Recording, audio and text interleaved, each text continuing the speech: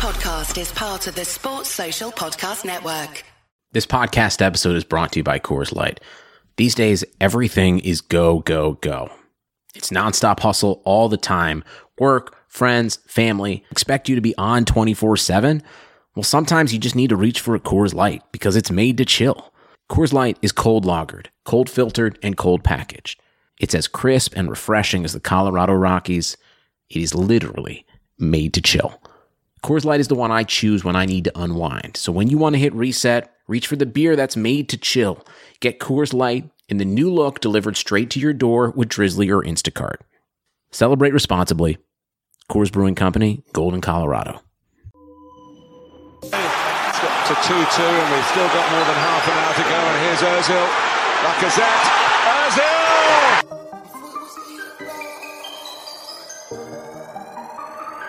Yo!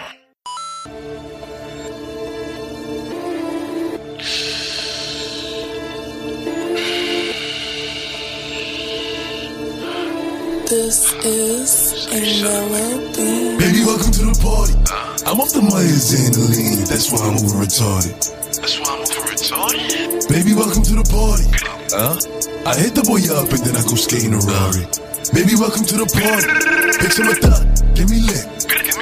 Gun on my head. One in the head. Send in the clip. Baby, don't trip. Just lower your tone. Cause you can get hit. Good evening and welcome to another episode of the Touchy Gooners podcast. You've got myself on hosting duties today, Dan Coogs. Thank you all for tuning in. Come off the back of a 3-1 win against Leicester. I'm in good spirits, man, and I'm joined today by the usual cast members, Sharon and Shabs. How you guys doing? Yeah, what's going on, man? Yeah, good, man. Good. And very, very pleased to be joined by a special guest today, Turkish, LBN. How you doing today, man? I'm good, Dan, man. Thanks for having me on, man.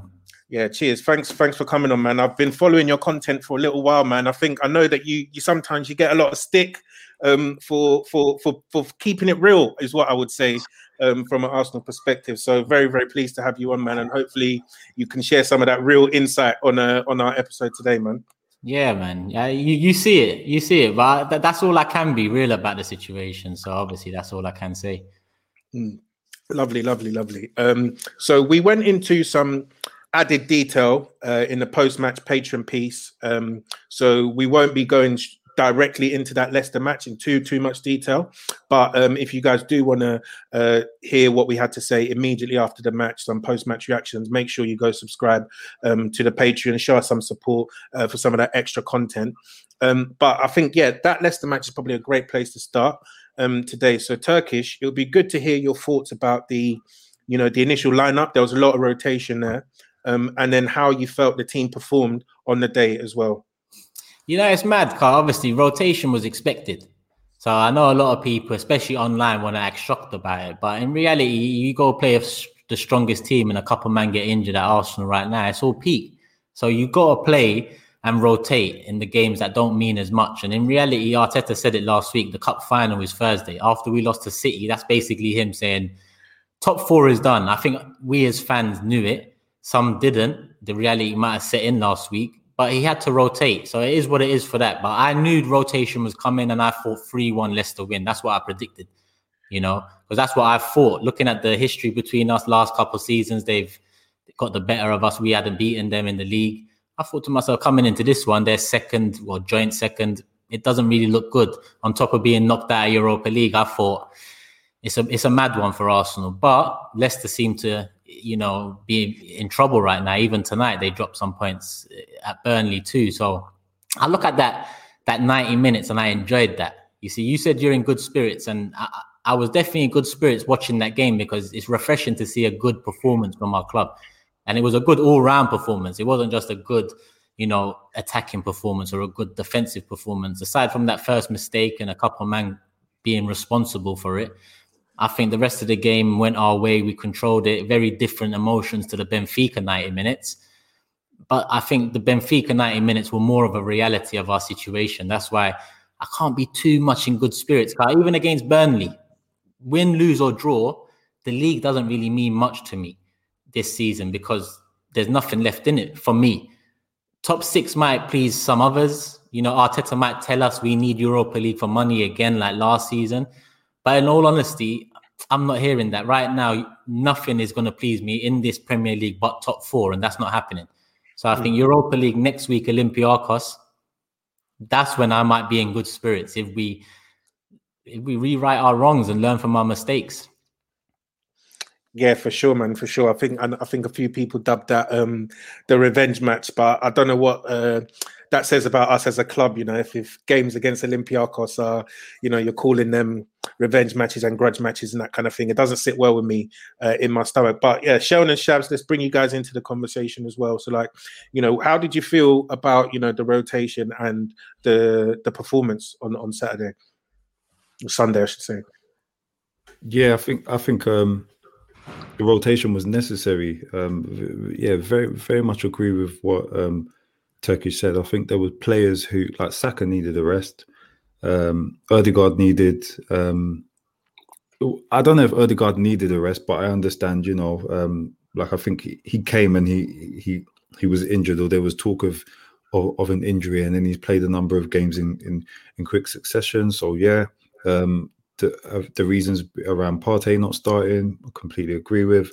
I think we just needed a refresh. So, and I think that's self-explanatory. So, I don't even think I need to spend too much time on that. Really, I think to be fair to Leicester as well, they had a number of injuries or players out. It probably wasn't their strongest side. They came out of Europe as well, didn't they? They came out of Europe, innit? Midweek as well. So it was one of those games where they've still got stuff to play for in the league. So I thought they would go for it, and they're at home. I don't think we started well. I don't think we started particularly well. We were a bit shaky. But yeah, I think we got the result. For me, and I don't pick on Xhaka no more. I've kind of accepted it. I've accepted him for who he is and what he is. I think the point made about players taking accountability. For me, he made a mistake. I know people are critical of Mari in the first goal.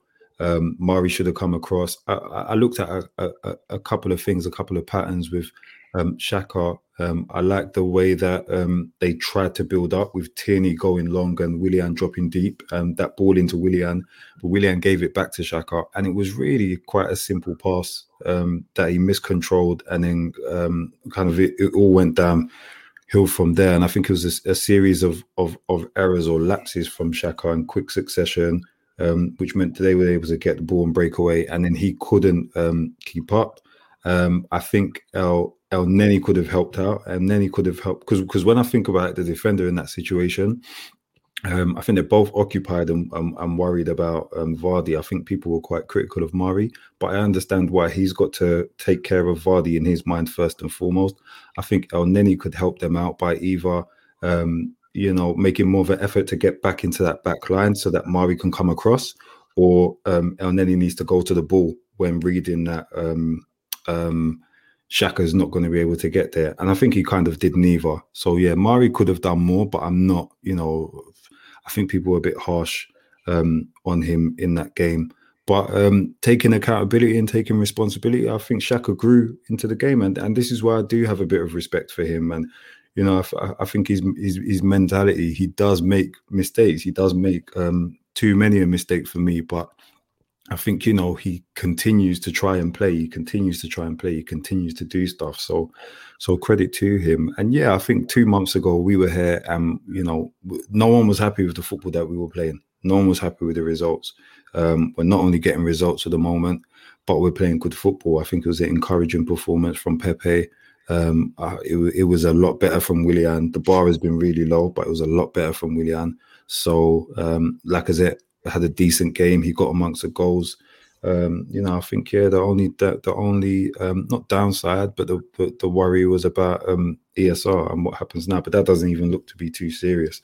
So yeah, we're not points off Leicester. We got 3 points. We've helped our situation marginally, and the performance was good. I'm happy.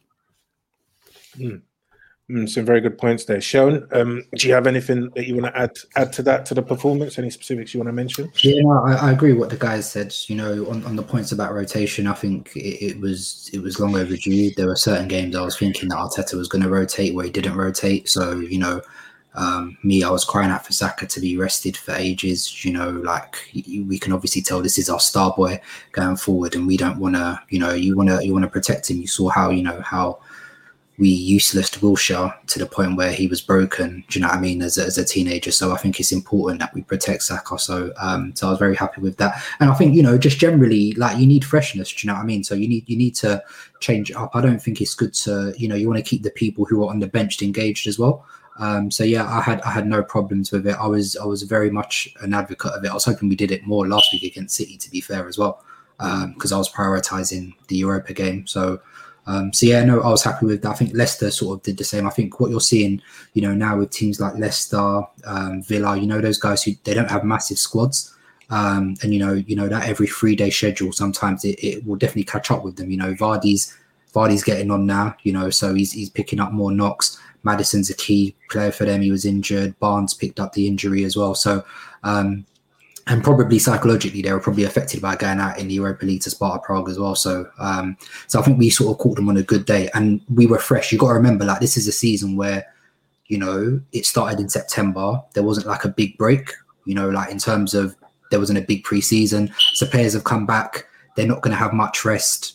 They're playing like a massively condensed season. They're going to go to the Euros. Then they're going to come back. Then they're going to play like another season. And then like next year, you've got the World Cup in the middle of the season as well. So I even sort of feel sorry for the players, you know, because they're going to be shattered. Do you know what I mean? There's not a big rest period. But anyway, I was generally happy for us. I thought we played well.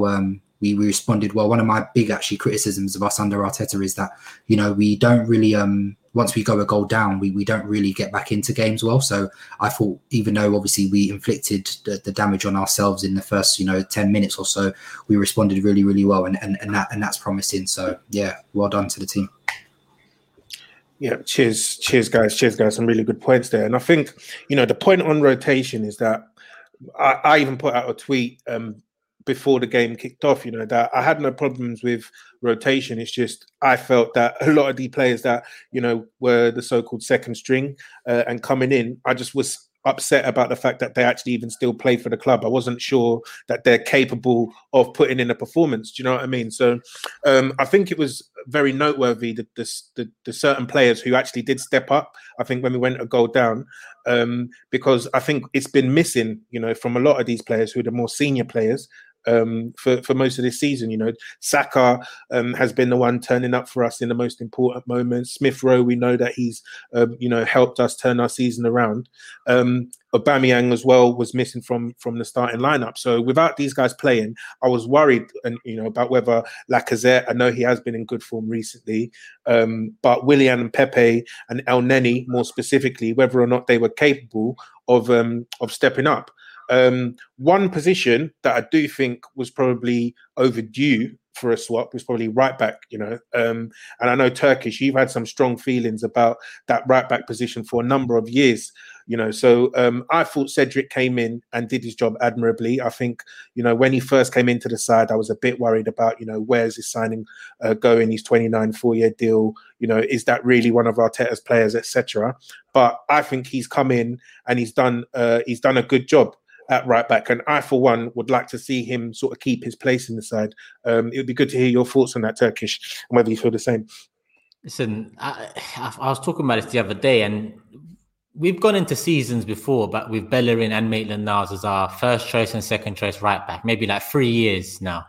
This would probably have been the 4th year, and then you added Cedric on top of that. Now with Bellerin and Maitland-Niles, they both haven't taken grasp of their opportunity. Both of them have been given enough time in that position. Bellerin a lot more than Maitland-Niles, and Maitland-Niles understandably doesn't see himself as a right back. Okay, that's all separate debates. In terms of that position, neither have held it down enough for me, or I think us, to say, I want him right back and I'm confident about that. I'm not saying Cedric's done that, but on paper moving into this season, Cedric hasn't not done it at Arsenal, you know? At the end of the day, in my opinion, it's kind of a clean slate for him, because we've went and given him a 4-year contract. We've went and given him decent money. So you need to go with him then. So I didn't understand going into the season, because when we signed him, Arteta said he's our best attacking fullback. That was his quote on Cedric. And then all of a sudden, Bellerin starting the 2021 season. It didn't really make sense to me. So I just think that Cedric might not be the answer, but at least, you know, he hasn't let us down like Bellerin and Maitland-Niles have in the past. At least it's someone that we can look at and see hope in. Because I think that's what it is, Dan. You know, as much as we're saying that Cedric's been good, he was saying that because we haven't seen a good performing right back in such a long time. I don't think Cedric's come in and set the standard like Tierney came in on the other side and set the standard. I just think Cedric does a bit of a better job. He's a bit more efficient. He's a bit more competent. And I think for now, that bodes well. I think in the summer, if you bring in a starting right back, Lamptey, Aarons, and then you have Cedric as a backup, you move on Maitland-Niles and Bellerin, I'm a lot happier, because then you have a starter, a backup. You have experience, and you have someone who's going to grow into the role year on year. Same can be said for each and every position on the pitch. I just think that Bellerin, listen, when he first came in, he burst onto the scene. I think every one of us was gassed about him as Arsenal fans, because it looked like we had a good right back. It looked like we stole another one from Barcelona. It hasn't worked out. It is what it is. You know, like it's sad, but at the same time, he's one that's often outspoken, and that's why I'm not necessarily too upset about, you know, criticizing him, because he criticizes fans equally too. Like, he's made comments before about fans. He's made comments about Sanchez, saying he wanted to win too much. This man can't start right back for a title challenging side. You know, I think not only the quality, but his mentality and character, and none of them are set for where Arsenal should be going to. So the sooner we move on, the better.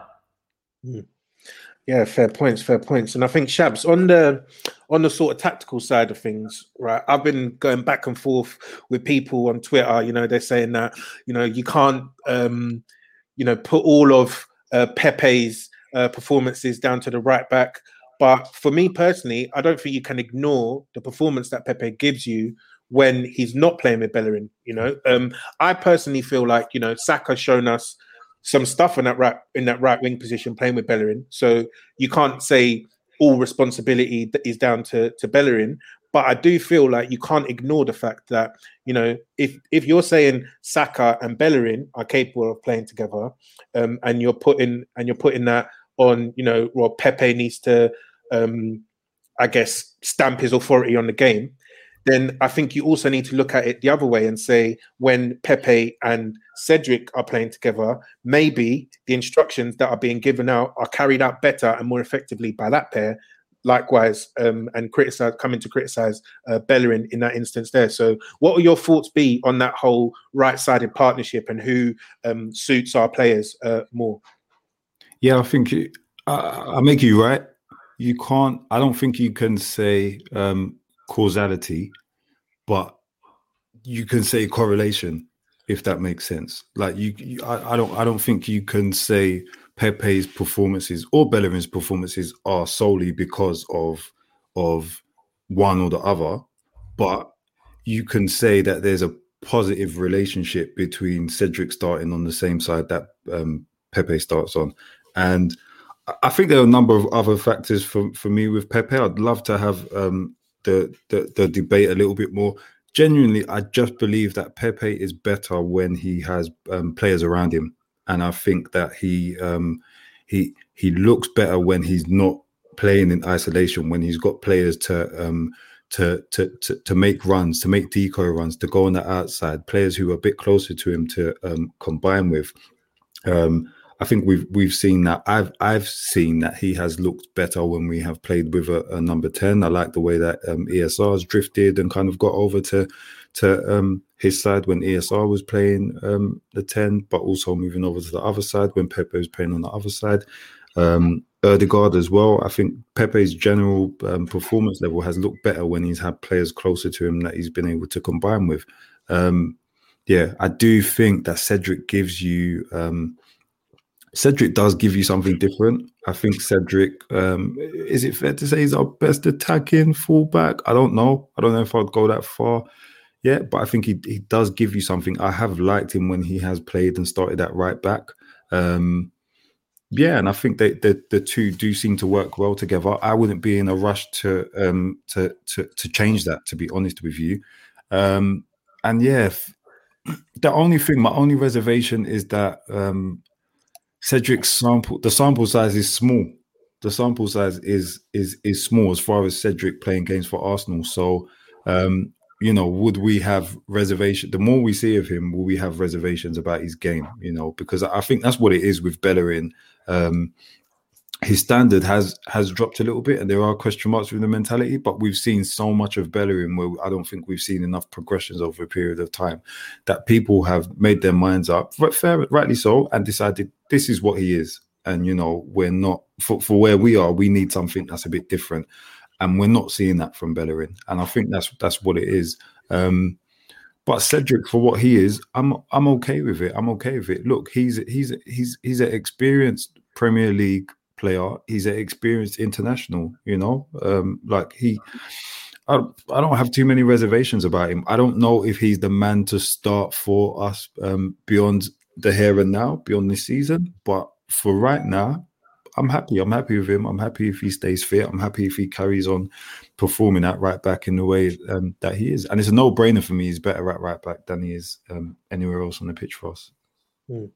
And Sharon, so I guess my next point would be, so like from my perspective, I think, as Turkish said, Cedric's not come in. He's not pulled up any trees playing right back. But I think the fact that for me, you can see a drastic improvement from when Bellerin plays there. I see right back as a big upgrade opportunity for the summer. So I think the reports are coming out today that Tariq Lamptey is available for £30 million. There's been, I think James Benj said that we've been looking at both Lamptey and Max Aarons, as well as Turkish just mentioned. So how would you feel about these types of signings? And is there sort of a specific profile of right back that you think that we should be targeting in the summer? Yeah, it's interesting, isn't it? You see, the thing with Arteta is that he seems to like his fullbacks to, one who pushes forward and overlaps a lot, and then one who, sits in and plays more inverted, as an extra sort of midfielder. So normally when Tierney plays, we see him, fly up and down the left wing, fizzing loads of crosses. He didn't do that as much this game, actually. He sat a lot deeper, but normally that's his sort of role. And the way Arteta has used Bellerin, he wants him to be he plays inwards a bit more, so he underlaps a lot more than he overlaps. The problem with that for me is that I don't think Bellerin is that great technically. I don't think he's good technically at all, which is my main issue with him. So if you want to, to that effect, sort of the role Cancelo plays at Man City, where you have a fullback who comes into the midfield, who plays passes through the lines, who comes inside, dribbles, takes shots as well, then yeah, you're looking for a specific profile. I don't know if Aarons or Lamptey are that, but I'd be interested to take a look. Obviously, part of the thing that worries me about both of those guys is that they are both very, very small. Now, that might not be the biggest issue, do you know what I mean?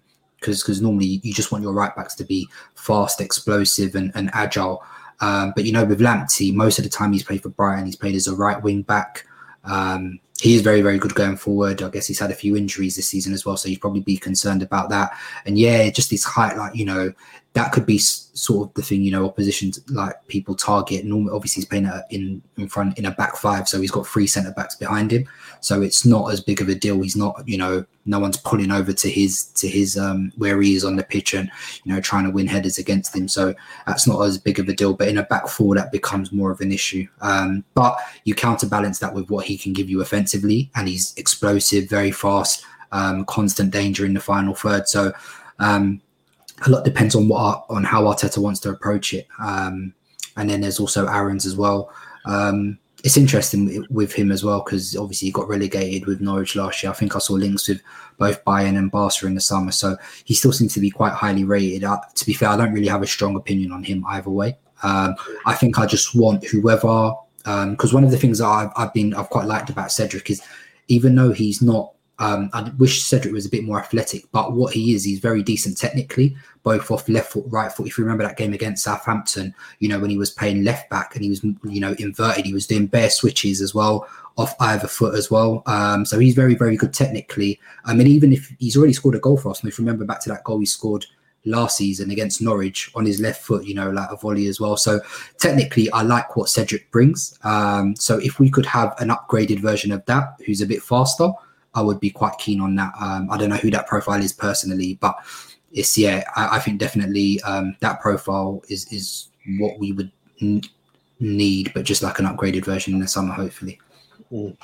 Cheers. And so on this game, I think there was two notable performances. I think our two best performers from this game were playing on either flank. I'll start with Willian because I think that's probably slightly meatier discussion there, because from my perspective, I hated this deal from the moment it was suggested that we were interested in signing him in like February of 2020 or whatever. I went in all my WhatsApp chats. I laughed out the room. I said, no chance that we'd be stupid enough to bring this guy in. But lo and behold, this club knows no bounds. The only club in Europe that was going to give this guy a 3-year deal, and it just so happens to be Arsenal. But that deal happened now. Draw a line under that. He's now our player.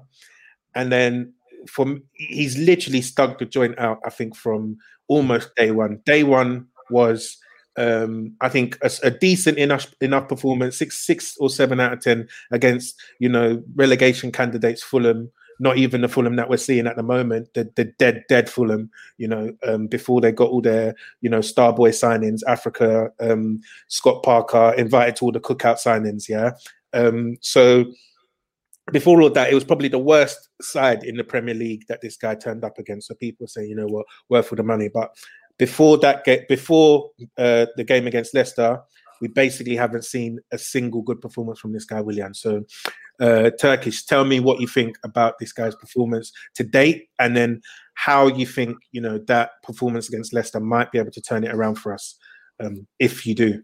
There ain't no turning it around for Willian, man. Look at his age and look at what he's left behind. All of us know that he was a decent player. We all know that.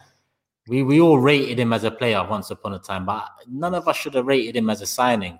His heart's at Chelsea. He came here, but his heart is still there.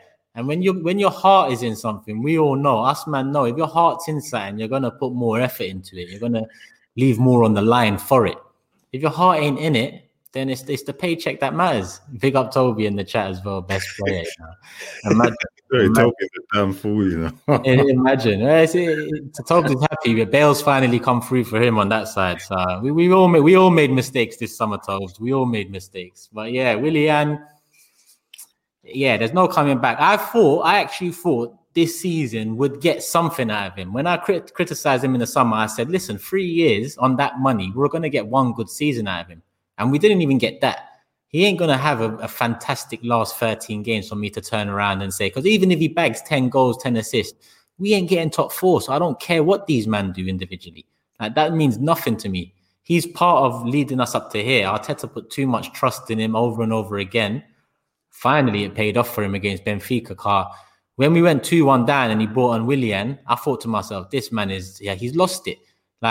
I haven't said out or in, but what I said that night is, the pressure is going to be too much after this. But he turned it around. It worked out. A good performance against Leicester. That's all it is. A good performance against Leicester. We might talk about another good performance in 4 weeks, but end of the season, we'll agree with our first initial feeling of it then. Yeah, I hear that. And I think, at 33, trying to expect a player to improve, I think is definitely wishful thinking, So, fingers crossed he drops no more stinkers, I would say, before the end of the season. But, I'm not that hopeful. And then switching flanks, this was my man of the match, Nicolas Pepe. He's come under some stick this season from fans, I think from the manager as well. He definitely hasn't spoken about Pepe as glowingly as he's spoken about Willian in recent weeks. So, Shell, I'll start with you here. What did you make of Pepe's performance on the weekend, and do you reckon he deserves to keep his place in the team against Burnley? Yeah, I think Pepe was good. I think, like you, I agree he was the best player on the pitch. I also agree, with Shabs' analysis. I've always maintained it from the start. I know, a lot of the guys in our group are not fans of him. I still do like him, because at the end of the day, we invested him for a reason. Like he can do good stuff. He is also a very frustrating player. Don't get me wrong. There are times where like his inability to do the basics can rub you up the wrong way. Do you know what I mean? Like you'll be seeing a guy doing 8 step overs, but then like a 5-yard pass and it will fall over the ball. Do you know what I mean? So he really does blow hot and cold. However, I just think he's actually very good at. He can shoot really well. Like that's one thing he's got good technique when he shoots. Do you know what I mean? So for me, I've always been a fan of, just get him into as many goal scoring positions as possible. And also I agree with Shabs in terms of he doesn't want to be stuck out on the touchline. Do you know what I mean? So when you look at the stuff that he did at Lille, it was a lot of the stuff of running in behind, coming in off the, he was playing more as an inside forward rather than, someone. So I think the fact that, Cedric supports him, Cedric doesn't, when Bellerin, and I don't want to shit on Bellerin too much here. Obviously, I think we all think we should upgrade on him, but sometimes Bellerin, like the way he just brings the ball, like he literally stands on top of Pepe. Like, I'm like, bro, what do you want him to do? Like, you're clogging up the space. Like, when Cedric gave him the ball, Cedric maintained the distances. Like, he wasn't trying to get in. Like, Pepe's one of those guys. Like, he's an individualist, isn't it? Give him the ball, let him do his thing. Why are you trying to run up all in man's space? So I was happy that, he was allowed to get on and do his thing. I think Arteta's obviously demanded that he works harder, which I also think he's doing off the ball now as well. Do you know what I mean? He's putting in the hard yards, both back and forwards. Don't get me wrong, he's still a flawed player, but at the end of the day, we bought him for a lot of money. We're not going to, even if we wanted to sell him, we're not going to be able to recoup our money. So it's best to pay him as much as possible. For one, to try and get as much out of him as possible. And if you do want to sell him, maybe recoup as much as possible. But I think he's... the last month or 6 weeks or so when he's played, I think he's done very well. And I think he deserves to keep a pace. Obviously, we'll see what happens with Emil Smith-Rowe, but this probably gives you a chance now just to pick a balanced lineup, with Odegaard and probably Saka and Pepe either side behind Aubameyang. So that's how I would approach the next game. So credit to him and hopefully he keeps it up. Yeah, and Turkish, do you want to add anything on? Because I just want to ask, you see how you said we might as well play him and get the best out of him, But then for example, what happened to Reece Nelson this season and right now what's happening with Martinelli? And I understand the sentiment behind you. We might as well play him. You spent money on him. I get that. We did fuck up spending money on him. But in essence, this could turn out to be maybe a deciding factor in a Reece Nelson move this summer or a Martinelli move this summer. Obviously, with Reece, we are not set in stone that that's going to be a 30 player that we want. With Martinelli, it is. So more game time for Willian takes game time away from them two. So that's my thing with it all. I would have rather wiped the slate clean in terms of wages, because in essence, what we done last summer is we gave 150k more to Oba, or bonus related, and we gave 200 to Willian, signing on fee, everything involved. It works out to 200k a week. That's 350. We got rid of Ozil in January. So the Ozil money we actually saved finally has actually gone elsewhere 6 months before on a player that is probably going to hold us back in 2 years with our board telling us we can only loan players because our wage bill is this and that again. That's my thing with it. And I just can't see past that. Do you get what I'm saying? With Reece Nelson. I agree. So my thing was, like you said, if you truly believed in Nelson and you wanted to develop him, you wouldn't have signed Willian. Do you know what I mean? So at the end of the day, Willian, is, like you said, he's eaten into minutes of Nelson and Martinelli. I personally think Martinelli should start being developed as a striker personally, but I agree anyway. Generally, he's eaten into minutes. You know what I mean? So him being here is a major block for, do you know what I mean? For both Nelson, Martinelli, and even he's taken Pepe's minutes this season, but he stunk up, for the whole first half of the season. And it wasn't until, we changed it up and we started to rely on the youngsters more that we started to show more. So I think ultimately, I'm not too worried about Martinelli. I think he'll get his time, and plus he's on a long-term deal. Nelson, I probably think he messed up because the start of the season they were saying that Nelson was supposed to go. I think he should have just gone on loan. Do you know what I mean? I think Nelson needed a season where he played week in, week out. And I was quite disappointed that I don't know obviously the background of what was happening in January, but I feel like he should have pushed for a loan. Do you know what I mean? I really feel like he should have, how Smith-Rowe went on, he got that loan last season to Huddersfield, played the whole back end of last season, helped to keep them up. I think that's just what Nelson needs. At this age, it doesn't serve him any purpose. Do you know what I mean? Just to be training and playing under 23 matches. That at his age, he's 20. Do you know what I mean? So it makes no sense for him. So, but yeah, I agree with your general point. I don't think Willian should have been signed, but I think Arteta and Edu want to flog that horse till it's dead. So, and Willian will keep getting those minutes, unfortunately. Yeah, you can tell that from Arteta's press conference as well, when he kind of came out with his chest out with the Willian thing. And I'm thinking, bro, after 1 game, 2 games, like, take it easy. As a manager, I don't expect you to jump the gun, like, take it easy. Yeah, very, very interesting. I think, and your point as well about Martinelli, I think is an important one, because I've just got bad vibes about that whole situation, because when Arteta first came, I feel like he only used Martinelli when I think Aubameyang got suspended in that 3-game run, and Martinelli he obviously did some small business. I think he scored 2 goals in those 3 games when Aubameyang was out. So I was thinking, you know what, he's sort of he's planted down a marker here that said I can contribute to the first team. But I think after those 3 games, he only got 3 more starts for the whole rest of the season. People said that there was injuries and whatnot, and he was carrying a knock, this, that, and the other. But he was on the bench for a lot of those matches where he ended up not coming on or just getting a few like cursory minutes at the end as well. So I was slightly worried about him coming back from injury and not getting played. And I was encouraged when he came back straight. He was rushed back almost, right? So he came back early. And he played those 2 90 minutes, I think, straight away, or 2 starts. I don't think he played 90 minutes in either of those games. So I was like, yes, right, this guy's back. And then all of a sudden, he's not featuring anymore. So there's always going to be that question mark in the back of my head as to how much this guy Arteta actually rates Martinelli as a player. Because I think basically he got hooked at halftime against United, and he's only been given those like 10 minutes, I think, against Benfica in the first leg. So I am slightly worried about that.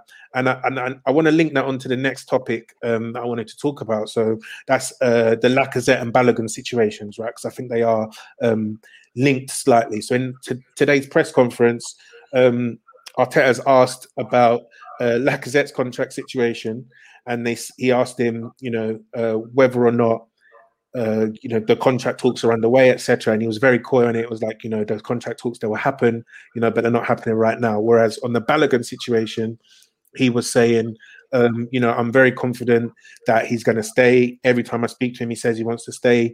We've had some positive talks with his agent, but that's Edu's remit, and I'm trusting him to get it done. And then what I'm reading as well whilst we're doing this podcast is that Le Grove, a good friend of the podcast, has said that Balogun is asking for 40k to stay at Arsenal, which from my perspective, I think that's a lot of money for a guy with limited first team minutes. But if you do want to show faith in him, I don't think it's an unreasonable amount of money to ask for. So I guess with the whole striker situation, and where do you think that leaves Martinelli? Where do you think that leaves Balogun? Where do you think that leaves Lacazette, Turkish? Lacazette needs to be sold this summer. Eddie Nketiah needs to be sold this summer. I don't think there was a chance we could keep Balogun. So if that's the case, 40k, it's the market now, young English talent, homegrown, all of that. Brexit means it's hard to get young European players now. So that's happy days. Martinelli, I agree with the statement earlier that I see him as a striker too, instead of maybe Aubameyang in the next couple of years. Obviously, with 2 years left on his contract, we need to be thinking forward, because in the next 2 years, we're not challenging for what we want to challenge for. So Aub's not actually going to be part of the bright future that we hope for. So in terms of the striker situation, I think if Balogun signs a contract, then we're nice, because we can make money on Eddie and on Laka and spend it elsewhere. Because I feel like going into next season with Auba, Balogun and Martinelli as your options, it's more than enough for one position. /2 if you say Martinelli and Auba can play out on the left as well. So with the striker situation, I'm actually content with it. I feel like with Eddie, we should have sold him to West Ham in January. And with Lacazette, we was told we're not going to allow players to go into their last 2 years of their contract 2 years ago. Since then, Ozil, Auba, Socrates, Mustafi, all these men have gone into their last year. we could have made more last summer, but it's about looking forward now. Just make something for them. 8 mil on Eddie, take it. 15 mil on Lacazette, take it. At the end of the day, a year left. I'm not having another player run down his contract and leave for free. Yeah, I hear that. Shabs, anything you want to add to the whole striker situation at Arsenal? And I think, this point raised by Tariq is quite a good one, because I think there were some strong links today. I think it's Fabrizio that said that we're looking at Odsonne Edouard quite closely as well. So that's potentially another striker that they're throwing into the mix there as well. So what going back to Martinelli, ideally I'd like to see him featured a bit more, but it's not something that I'll lose my mind about right now. I do think I understand it. I think some of us, especially a few of the, one Touchy Guna in particular, medically trained Touchy Guna, had some reservations about how quickly Martinelli came back. And I kind of agreed with that. I felt, actually, he's come back from an injury. He hadn't really featured in the under-23s or had much preparation, and was kind of straight back in there. Played again the second game, and then got injured in the warm-up of the third game. So I think he probably might have even started that third game, or was likely to have featured. Yeah, because someone replaced him in the starting lineup, didn't they? So yeah, he would have played 3 games on the bounce in quick succession, which would have worried me given the severity of his injury, although we understand that the recovery nowadays for that type of injury is better. I think he's 19 years old. We haven't particularly been performing well. I think it's different when, there's a lot of pressure on the manager, and he needs to get it right. And I think what he has shown us is that he's looked to some of the more senior players, and a lot of them have let him down. He's persisted with them for too long, absolutely. But I think that's what he's doing to try to ensure results and to try to ensure job security for himself. If I think about how many 19-year-olds are playing football, first team football and starting in the Premier League, there's not very many that I can think of, to be fair. I think Martinelli, though, he's a player. He's still got lots of room to go. Loads of room to go, lots of development to come from him, and we need to look after him. So I would like to see him feature a bit more, but I'm not. It's not the type of thing that I'm worried about. I think I'm keen to see how he how he features in Arteta's plans next season. As far as Lacazette, run him to Roma or run him to Monaco. It doesn't matter to me. Just run him somewhere, and I say that respectfully because, I think Lacazette has, he's not what we needed from him, but it's not his, it's not his fault. It's not his fault that we went out and signed him and then went out. When I spit bars in a rave, man, I go hard like Santan. Hey everyone, before we get into today's pod, I want to tell you about Blue Wire Hustle, a brand new program where you can host your very own podcast here at Blue Wire. Hustle was created to give everyone the opportunity to take your podcast to the next level. Or if you want to host a podcast and just don't know where to start, Hustle is the perfect place for you. As part of the program, you'll receive personal cover art, Q&As with Blue Wire's top podcasters, access to our community Discord, and an e-learning course full of tips and tricks. And on top of that, we'll get your show pushed out to Apple, Spotify, Google, Stitcher, and all other listening platforms. And the best part is you can get all of this for only $15 a month, the same rate as any other hosting site would charge you just for the initial setup. So whether you're starting from scratch or have an existing show that you want to grow, Hustle is an open door to leveling up your sports experience. Acceptance into the program is limited, so get your application in today. To apply, go to bwhustle.com/join. Check out the description box for this episode to find out more, but that's bwhustle.com/join. When I spit bars in a rave, man, I go hard like Santan. Oh, I think we lost Shabs there mid-conversation. Hopefully we can get him back. But let me quickly address this comment. Look at the other teams in the league, my bro. Who's behind Vardy? Nacho. Who's behind Kane? Vinicius. Who's behind Aguero, Jesus. Who's behind Firmino? Maybe Yotta's even in front of him right now. Like the league's not stacked with strikers at the moment. I think Obba's a 20-goal-a-year striker. Cool, he's getting old. And Martinelli and Balogun give you the freshness. All I'm saying is it needs to be improved in the future, but the money we have needs to be spent central midfield and right back. I agree with Turkish. Like, also, you got to remember, Arsenal are not a cash heavy team like that. We can't go through. It's very rare that do you know what I mean? You have a £50 million striker sitting on the bench in Lacazette. Do you know what I mean? In normal circumstances, put it this way: if Lacazette was who he was supposed to be, we wouldn't have gone and bought Aubameyang for 60 million 6 months later. Do you know what I mean? So normal circumstances is that you have, a top striker, and then you just have a young striker backing him up. Do you know what I mean? So at the end of the day, Aubameyang is the main striker, and then if we have, you're developing Martinelli and Balogun, I don't think that's a bad approach to take personally. For me, I would, like you said, I would agree with Turkish. I think centre mid is, apart from Partey, is Arsenal's weakest area on the pitch. And I would also buy, do you know what I mean? We've got Emile Smith-Rowe, and I'm glad he's developing well. I've been a big advocate of his for ages, but can't rely on him. We need another playmaker as well. So whether that playmaker comes from a wide playmaker or a central playmaker. It would be a centre mid, another playmaker, and a fullback for me as well. Do you know what I mean? So I would also like a winger, but I think we're quite stacked there at the moment. And I don't think, unless we sell one of the wingers, which I think is unlikely, the most likely one to be sold is probably Reece Nelson. Do you know what I mean? So I don't, I very much doubt we're going to see much business there. It gives them something to fight for, Martinelli and Balogun, because they know Obba's got 2 years left. They're both going for that position. It's a bit of competition too, and that brings out the best in man. And did you lot see Arteta's or hear Arteta's comments? Was it today or yesterday about having an unprecedented transfer window? Imagine that. I found out an hour before this show, so I looked at the quotes. He said, this summer Arsenal need an unprecedented transfer window. He said the amount of transactions we need to do should tell us where we are as a club. So he's pretty much said in that statement for me that we are, well, I don't know if I can swear, but we are doomed. Yeah. and this summer we need man out and we need man in. And when I say man, I mean 6-7 out, 6-7 in. Yeah, I'm laying it down. This is a good chance in the summer to reset, because wages wise, don't get me wrong, he can be good sometimes, but we shouldn't be renewing David Luiz. Do you know what I mean? He should be going.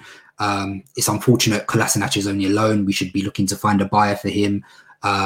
This is a good time to reset properly. Do you know what I mean? We've got Socrates' wages off the bills, Mustafi's wages off the bill. Do you know what I mean? So we should be clearing wage space now and this is why, even though obviously Turkish, I agree with you, Champions League is what we want. Even being in the Europa helps, boost the coffers a little bit. Do you know what I mean? So we need to finish as high as possible, basically, so we can spend as much money as possible, so we can, basically. So I don't, unless we're going to win Europa, which I'm still skeptical of, to be fair. But we need to. Unlikely. Yeah. And I think as well, given the fact that the club have, shown Arteta their support by keeping him in the job. I think another club would have definitely given Arteta the chop. And there's all this talk about, we see this guy as, being one of the best managers in world football. We see him having a great future, etc. And all of that talk, I think, is very empty if you don't then secure the funds for him to go out and spend. You look at the best managers in the world, they're supported, and they have been supported with checkbooks. People, they want to say, Jurgen Klopp and all of these men built stuff from the ground up.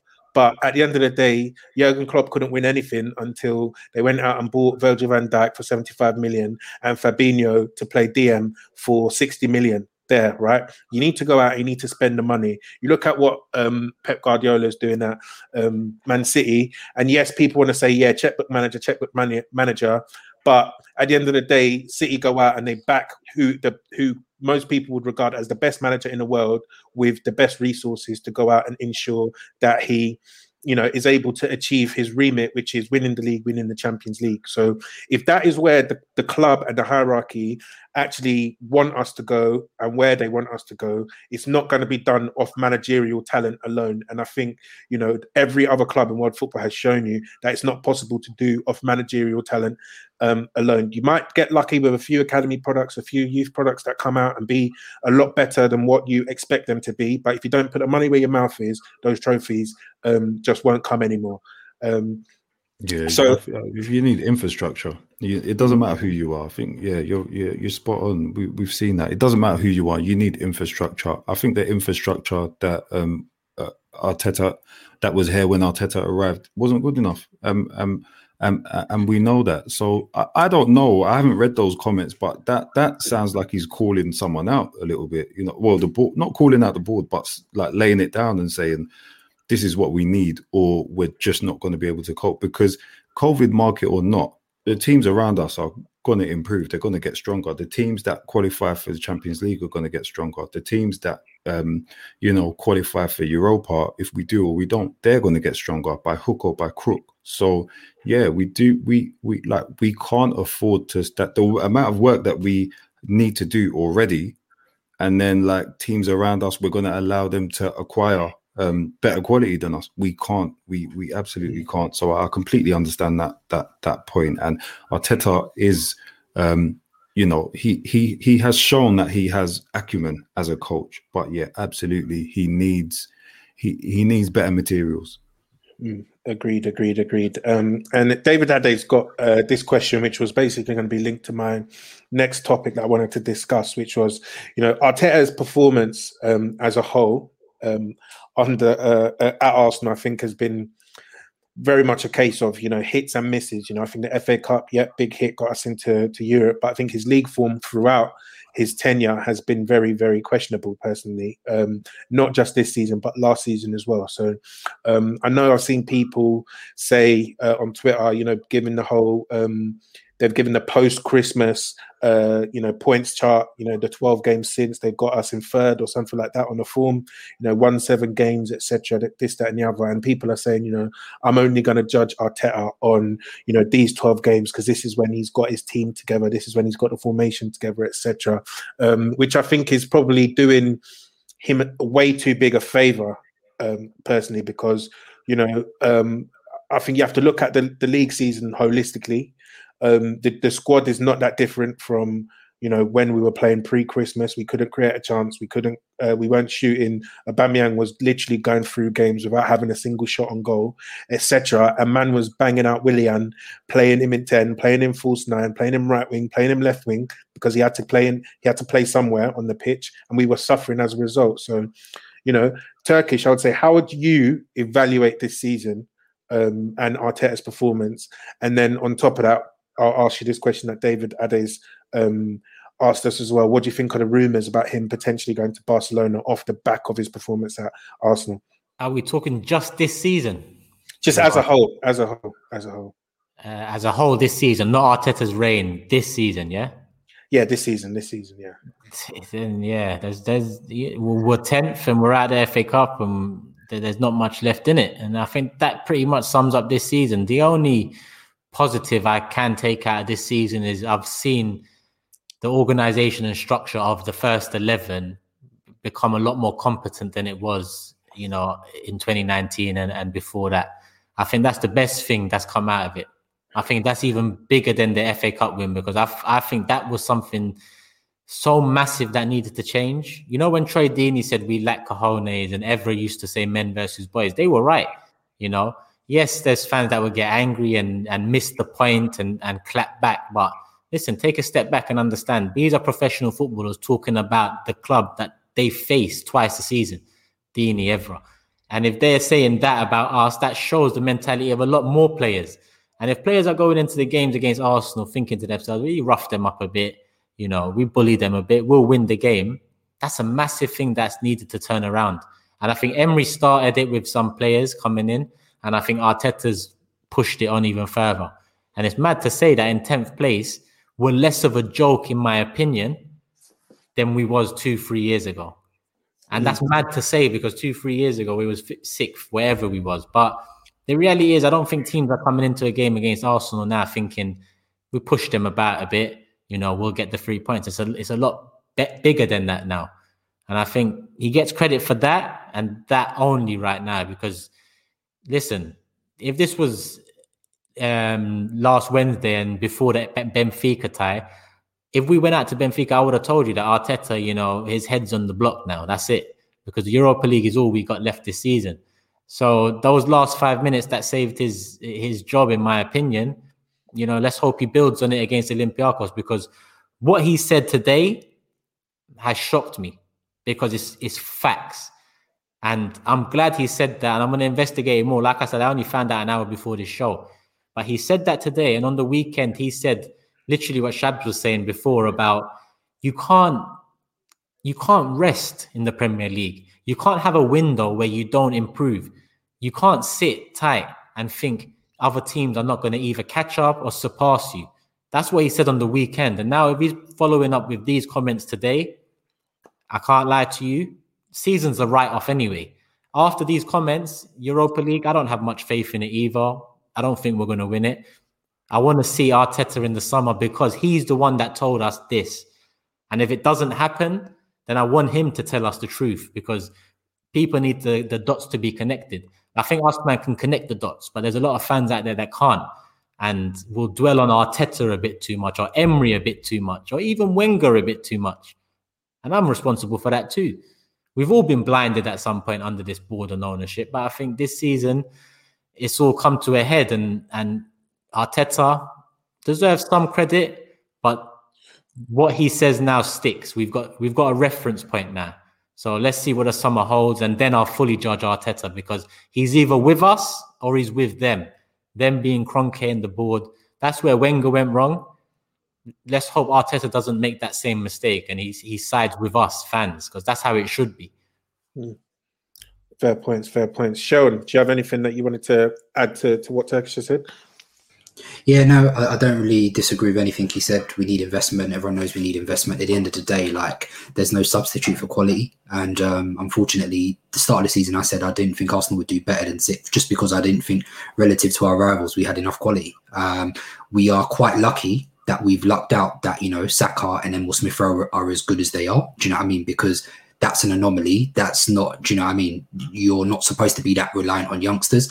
And I think that was to Arteta's point against at the weekend. I think even Lacazette said the same thing. It's like the senior players have to step up. Xhaka and ESR shouldn't be doing what they're doing. Do you know what I mean? So they should be supplements to the guys who we paid the big money for. Do you know what I mean? But instead we've been relying on them more. So yeah, we need quality. We need quality. To the point about the rumours about Arteta going to Barca, I think it's crap. I don't believe in any of it. It's not going to happen. One, partly because it's the time of the elections in Barca, so this is what happens in it. They throw bare names out there.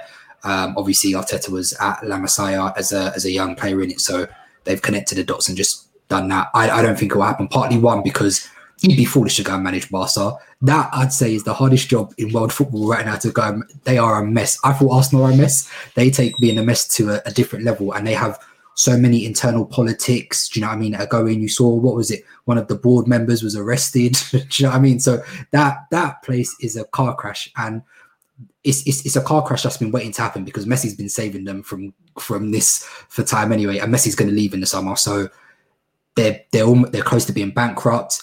Their wage bill is astronomical. They need a complete reset as a club, and it's a club where you don't even have power anyway. What Arteta has at the moment is as good as it's going to get. Do you know what I mean? They made him manager. He's not going to have a more powerful position. So yeah, one, he'd be foolish to do it. He's not going to do it. And two, I think just the job at Arsenal probably is more enticing for him. He might, do you know what I mean? If he's going to move to Barca, you're talking about something that's probably going to happen in 10 years' time. It's not happening anytime soon. So you don't want to be responsible for that rebuild after Messi, because it's only going one way, and then they might pick it up after that a few years later. But it's peak right now. Yeah, the medias. Barca going to have some medias for real. And this is what I'm saying. Like, if your first job in football, I think, is big enough at Arsenal Football Club, if you want to take your second one to be the mess at Barcelona, you're a crackhead. I think. In all honesty, I'm not going to lie. That would be, craziness upon craziness upon craziness. When the president, imagine someone coming here and just bringing Vinay out of the Arsenal boardroom in handcuffs, because that's essentially what has happened at Barcelona. That's crazy. Needs to happen. They weren't in the boardroom, it was his happen. yard.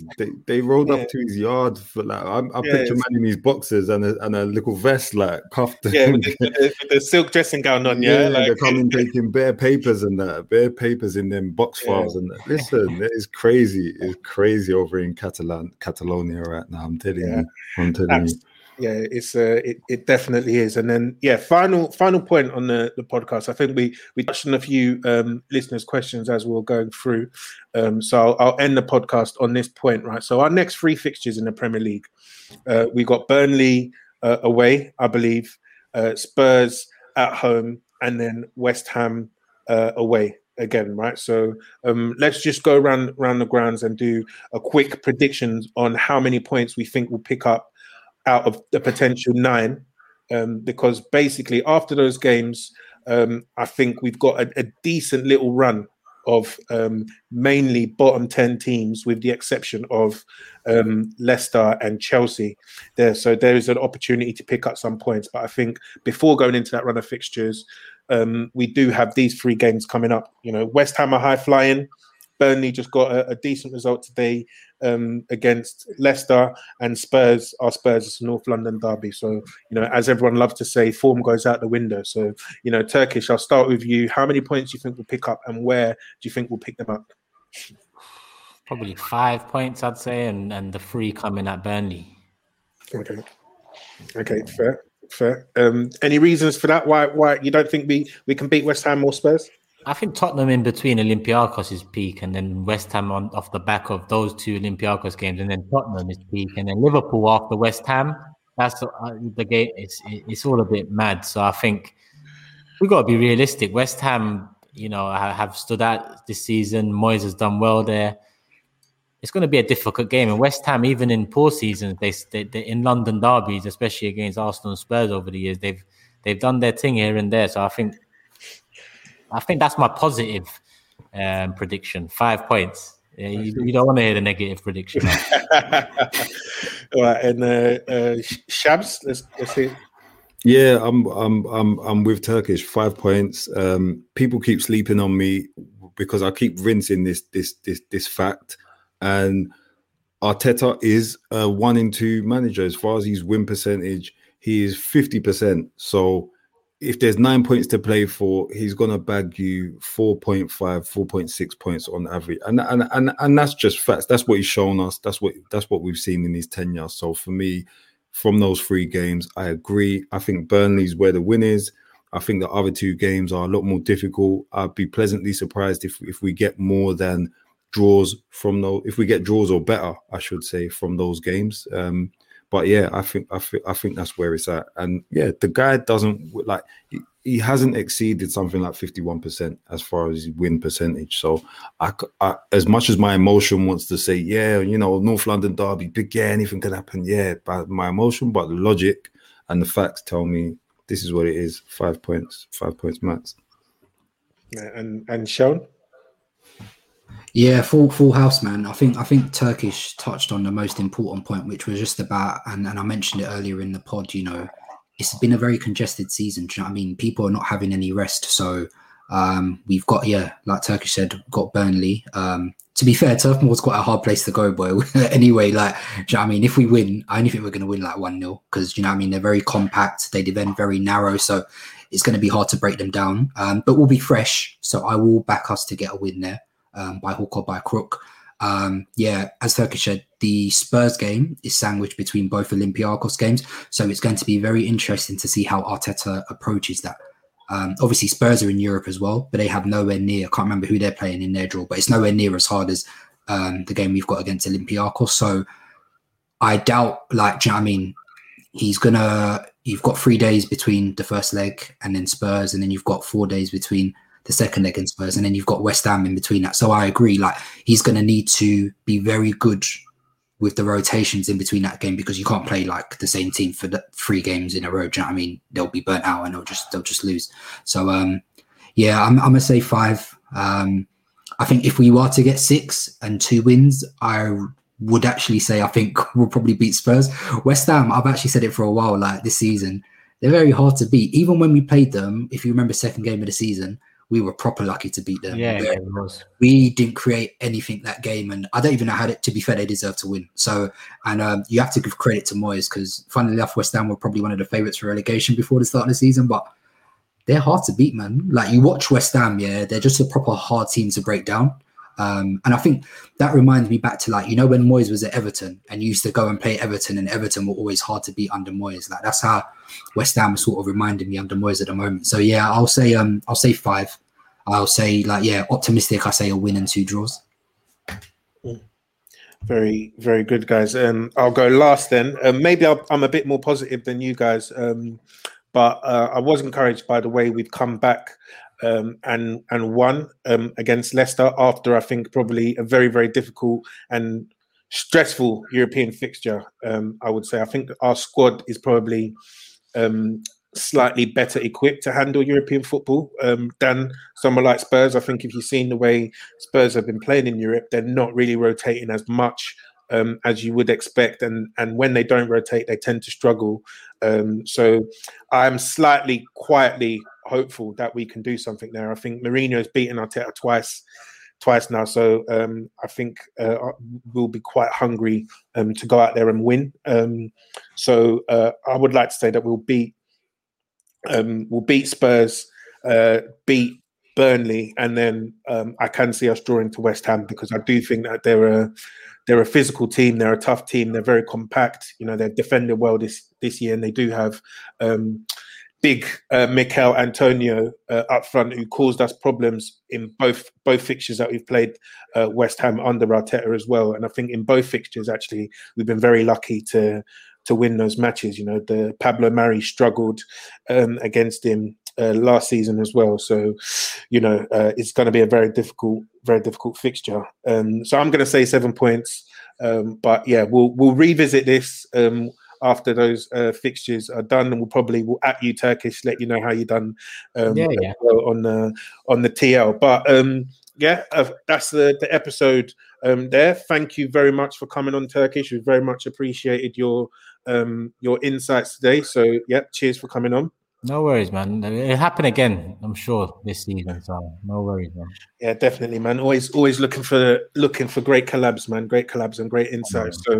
So cheers. So, and Sharon and Shabs, thank you very much for coming on, and all the listeners, whether you watch that live on YouTube or Twitter, thank you for tuning in. Or if you're listening to this on Spotify, Apple Podcasts, or whatever streaming platform that you use, thank you for listening, and make sure you leave us a 5-star review, all of that good stuff. Subscribe to the YouTube, subscribe to the Patreon, and show us some of that love for some more exclusive content. And I think we'll be back with Burnley post-match reaction very shortly. I think there's also another interview that's being conducted today that will be out shortly as well. So keep your ears peeled to all of that Patreon content when that comes out. But otherwise, I'll leave it there. Thank you for listening. Bless. It's got to 2-2, and we've still got more than half an hour to go. And here's Ozil, Lacazette, Ozil!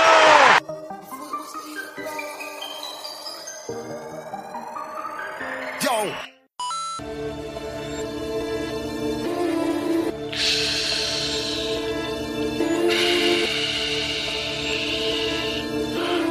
This is a melody. Baby, welcome to the party. I'm off the Myazine, that's why I'm over retarded. Baby, welcome to the party. I hit the boy up and then I go skating a Rari. Baby, welcome to the party.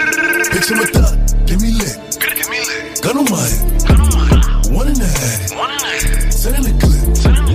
Baby, don't trip. Just lower your tone. Cause you can get hit. Don't let that hit in my system. Sports Social Podcast Network.